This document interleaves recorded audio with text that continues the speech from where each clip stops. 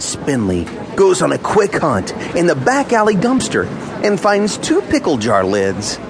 Spinley bends the lids into tin ears, quickly strapping on his new tin-ear sound reflectors.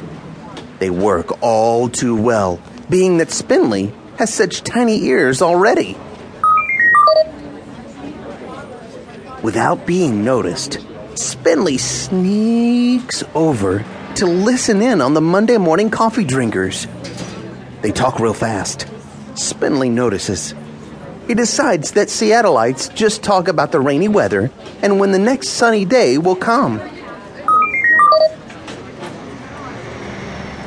Suddenly, Spinley sees a huge donut roll out of the indoor-outdoor coffee shop.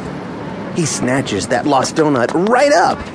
He figures finders keepers, losers weepers after it stopped on the sidewalk. In a rush, Spinley takes the donut back to his spaceship.